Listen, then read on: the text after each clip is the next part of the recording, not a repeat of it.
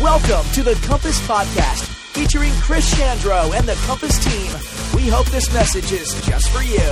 Well, hey, welcome, and thank you for joining me. I'm Chris Chandro, the pastor at Compass, and I'm glad you're with me today because we're talking about a serious and important topic. Because a month ago, an 18-year-old with an assault-style rifle went into Robb Elementary School in Uvalde, Texas, where he shot and killed 19 children and 2 teachers, in addition to injuring 17 others. And this was after he'd killed his grandmother at their house. The shooting was shocking, but not just because of the children who were killed, or because it was the third deadliest school shooting in American history. It was also shocking because it came just 10 days after a different mass shooting in Buffalo, New York, where another 10 people had just been killed. It was shocking because it was the 212th mass shooting that had happened in just the first 6 months of 2022 here in the United States. It was shocking because it was the 27th school shooting of 2022 that had ended in either injury or death. I mean, that's the equivalent of more than one school shooting where someone died or was injured every single week of this year so far. And after the shooting, a predictable pattern emerged. People came out on either side of the issue. There were those saying that the answer to this is to legislate more gun safety laws. And then there were those on the other side saying that the answer is not to infringe on the rights of law-abiding gun owners, but to do a better job of treating mental health issues that might be at the root cause of this. Now, in the middle of all of this, I shared on social media some gun violence statistics that I thought were informative and I thought were kind of innocuous, which is one of the reasons I typically have my wife check my social media posts before I put them up to know whether I should. But I got this message in reply, and it said this. It said, "You do realize that this is a sin problem, right? Banning guns is not the solution. With the now open borders we have, criminals will get guns no matter what kind of gun laws are in place. And the only solution is people getting right with Jesus. Period." Now, I think that everyone can agree that children should not be shot at in school. But we can't seem to find agreement on the cause of or the solution to this problem. And even if everyone in the church could agree that the only ultimate solution is Jesus, what does that really mean? Does it mean that Christians should be silent on gun violence, as if there's nothing that we could do about it anyway? I mean, modern evangelicals don't seem to have a problem loudly and publicly denouncing abortion or gay rights. Is there something different about guns that only salvation can fix, and therefore we shouldn't pursue real-world solutions? I mean, even among those who think Christians should be active in all of this, the divisions that exist in the rest of the world, they also exist within the church. And some in the church take some pretty radical positions. I mean, check this out. A member of Congress said this 2 weeks ago at a Christian family conference at a large church in Chicago. On Twitter, a lot of the little Twitter trolls, they like to say, "Oh, Jesus didn't need an AR-15. How many AR-15s do you think Jesus would have had?" Well, he didn't have enough to keep his government from killing him. So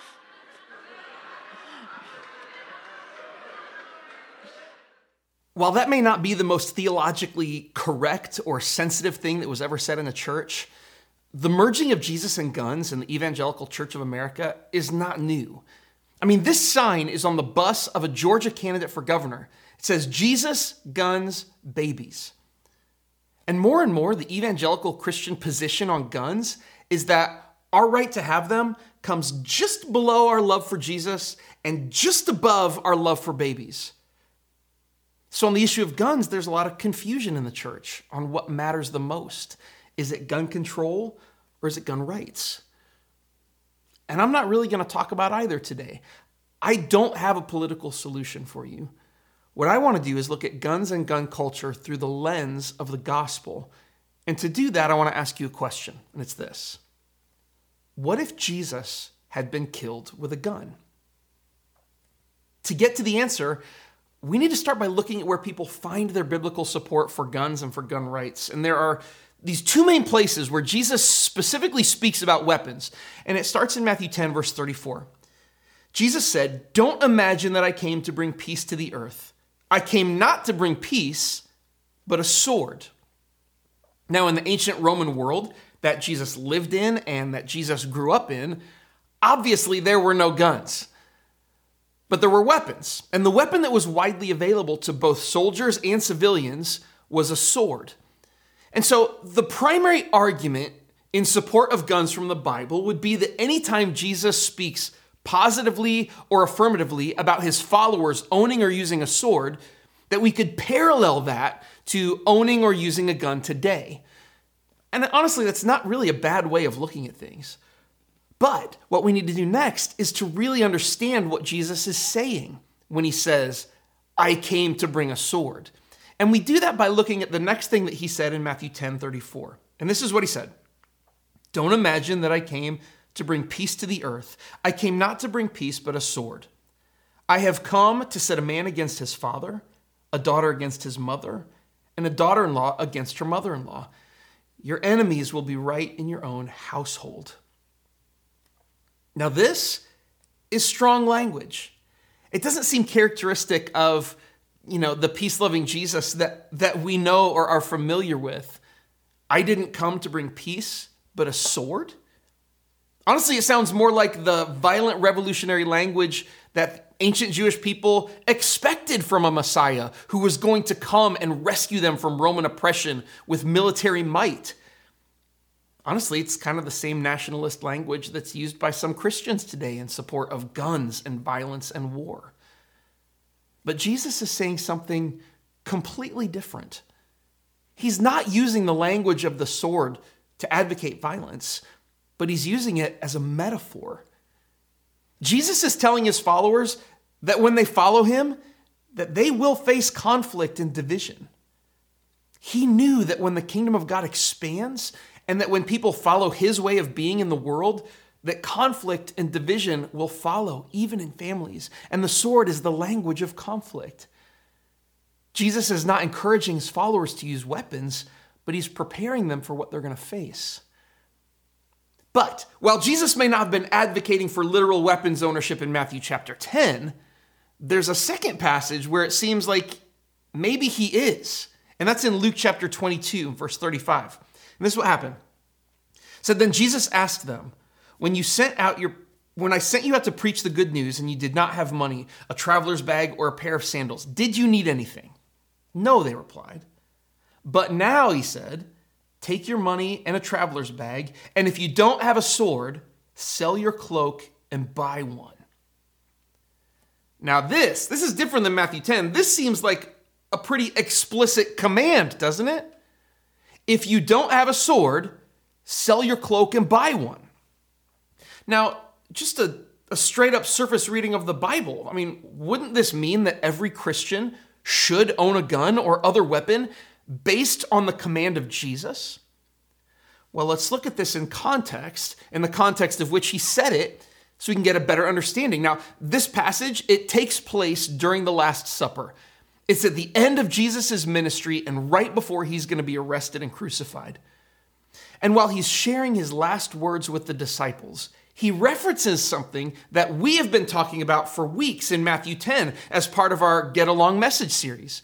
He references a time years before the Last Supper when Jesus sent his disciples out on their own to proclaim the kingdom of God. And he told them then not to take anything with them. He said, don't take any money, don't take any food, don't take extra clothes, don't take any protection, because God would provide for them. See, Jesus wanted his disciples to experience and understand God's provision in Matthew chapter 10, this event he's referencing. So why is he telling them that they need swords now? Well, let's look at the rest of it in Luke 22. And if you don't have a sword, sell your cloak and buy one. For the time has come for this prophecy about me to be fulfilled. He was counted among the rebels. Yes, everything written about me by the prophets will come true. Jesus told them to buy swords, but then he also told them why. Because the prophecy about him being counted among rebels was about to come true. Here's the thing. Jesus knew that the time of his death as a rebel and a criminal on the cross was right around the corner. It meant that the time of him being with his disciples physically on earth was coming to an end. And Jesus is saying this to his disciples. He's saying, remember when I sent you out on your own years ago? Remember how you didn't have to take anything with you because things were so good? Well, all of that is about to change. Because just like in Matthew chapter 10, Jesus is again preparing his disciples for what they are going to face. And again, he uses the sword as a metaphor for that conflict. How do we know that? Well, look at what the disciples say in response in Luke 22:38. Look, Lord, they replied, we have 2 swords among us. That's enough, he said. Okay, so right after Jesus told them to buy swords, they're like, oh, well, Jesus, look, we already have 2. And Jesus was like, sweet, that'll do. That's enough. Which raises a question. If Jesus wanted them to sell their cloaks and buy swords, why didn't he have them actually go do it? Why didn't he send them out to buy swords? Only 2 of the disciples were armed, and the rest of them weren't. But the other 10 never went out to sell their cloaks and buy swords. Jesus never gave them the opportunity. Why would he tell them to go do something and then be like, never mind, we're all good? And then another question. Why were 2 swords enough? If Jesus wanted them to be able to defend themselves, why wouldn't he want all of them to have swords? Why wouldn't he want all 12 of them to be able to defend themselves? And the reason is that Jesus wasn't talking about the disciples arming themselves. He was trying to clue them into a spiritual reality using the same kind of metaphorical language that he always used when he was teaching, the same language he used in Matthew chapter 10 when he sent them out the first time. And there's one more reason that we can be certain that Jesus wasn't advocating the use of weapons for attack or self-defense when he said this. And that's what happened just a few hours later when he took the disciples to the Garden of Gethsemane to pray after the Last Supper. See, the story continues when Judas and a group of Jewish soldiers arrived to arrest Jesus and take him into custody. We see in Matthew chapter 26, verse 50, that then the others grabbed Jesus and arrested him. But one of the men with Jesus pulled out his sword and struck the high priest's slave, slashing off his ear. Put away your sword, Jesus told him. Those who use the sword will die by the sword. Don't you realize that I could ask my Father for thousands of angels to protect us, and he would send them instantly? But if I did, how would the scriptures be fulfilled that describe what must happen now? So Peter, one of Jesus' disciples, one of the 2 disciples who had a sword, he whipped it out and he attacked one of the men who were coming to arrest Jesus. And Jesus didn't join the attack. He didn't call the other disciples who had swords to jump in and help. Instead, he rebuked Peter for depending on his weapon and resorting to violence instead of trusting in God. And then Jesus says that those who live by the sword die by the sword. That those who want to live by the rule of protecting and defending themselves by force, that they can do that. But that's a different path than the one walked by Jesus. Jesus' path is a path of faith and trust in God. It's not a path of faith and trust in swords. And while swords were the weapon of choice in Jesus' day, they weren't the only weapon available or the only weapon used. There was another weapon used by Rome to enforce its laws, its security, and to enforce its will on people. There was another weapon Rome used to discourage crime and rebellion through the threat of violence and punishment. And that weapon was a cross. It was the cross of crucifixion. That was the ultimate threat against the violent criminals and insurrectionists of Jesus' day. And a lot of bad guys who didn't obey the law died on a Roman cross. Jesus died on a Roman cross. And to understand how Jesus would respond to the gun culture of our context, we should understand how he responded to the weapon culture, the cross culture of his context. We can see that in Matthew chapter 10:38. Jesus said, if you refuse to take up your cross and follow me, you're not worthy of being mine. If you cling to your life, you will lose it. But if you give up your life for me, you will find it. Before Jesus' death on the cross, he'd already been talking about crosses. And everyone in Jesus' day knew that a person who took up a cross, that they were carrying it to their execution. If you carried a cross, it meant Rome had beaten you, that you had lost your fight. You were as good as dead. And Jesus said that if his followers don't take up a cross voluntarily, they aren't worthy of being his. Now look, if I were Jesus and if I knew someone was coming for me to nail me to a cross, I might be thinking that we need to get some crosses of our own, some bigger crosses than theirs, so that they know not to mess with us. Because the only thing that can stop a bad guy with a cross is a good guy with a cross, right? And if you want this cross, you're going to have to pry it out of my cold, dead hands. I'd fight. I would defend myself. I would hurt those who were coming to hurt me because they're obviously in the wrong. But that's not what Jesus asked of his followers. And it's not what Jesus did. He did the opposite. He embraced his cross. I mean, he already said that he could have thousands of angels at his defense instantly, but he didn't do that. He could have taken that cross and turned it around and pointed it right at his enemies, but he didn't. He took the cross, the most powerful weapon that Rome had, and he pointed it at himself. And then he said this, my followers will do the same thing, or they aren't worthy of being mine. Taking up our cross like Jesus means that we lay down our own lives, our own desires, and our own rights to follow him. Giving up our rights in order to love God and love our neighbor, to even love our enemies, to love those who threaten us, who scare us, and oppose us. So let's go back to the question I asked at the very beginning. What if Jesus had been killed with a gun instead of a cross? What if he'd been executed by a firing squad instead of crucifixion? Well, Jesus took the cross, an instrument of violence, and he turned it into a symbol of God's love. He took Rome's most powerful weapon and disarmed it by refusing to use it in the way that empires and that powerful people do. And instead, he took it and he made the cross a symbol of peace. And my guess is that he would do the same thing with any weapon of death and violence, including a gun. I think if Jesus were killed by a gun, we would be wearing them around our necks and getting them tattooed on our wrists as symbols of love and peace, and that we would never even imagine using one against another person, much less demanding more of them. I mean, can you imagine a resurrected Jesus calling on his followers to advocate for the use of crucifixion on other people in the name of empire or self-defense or even personal rights?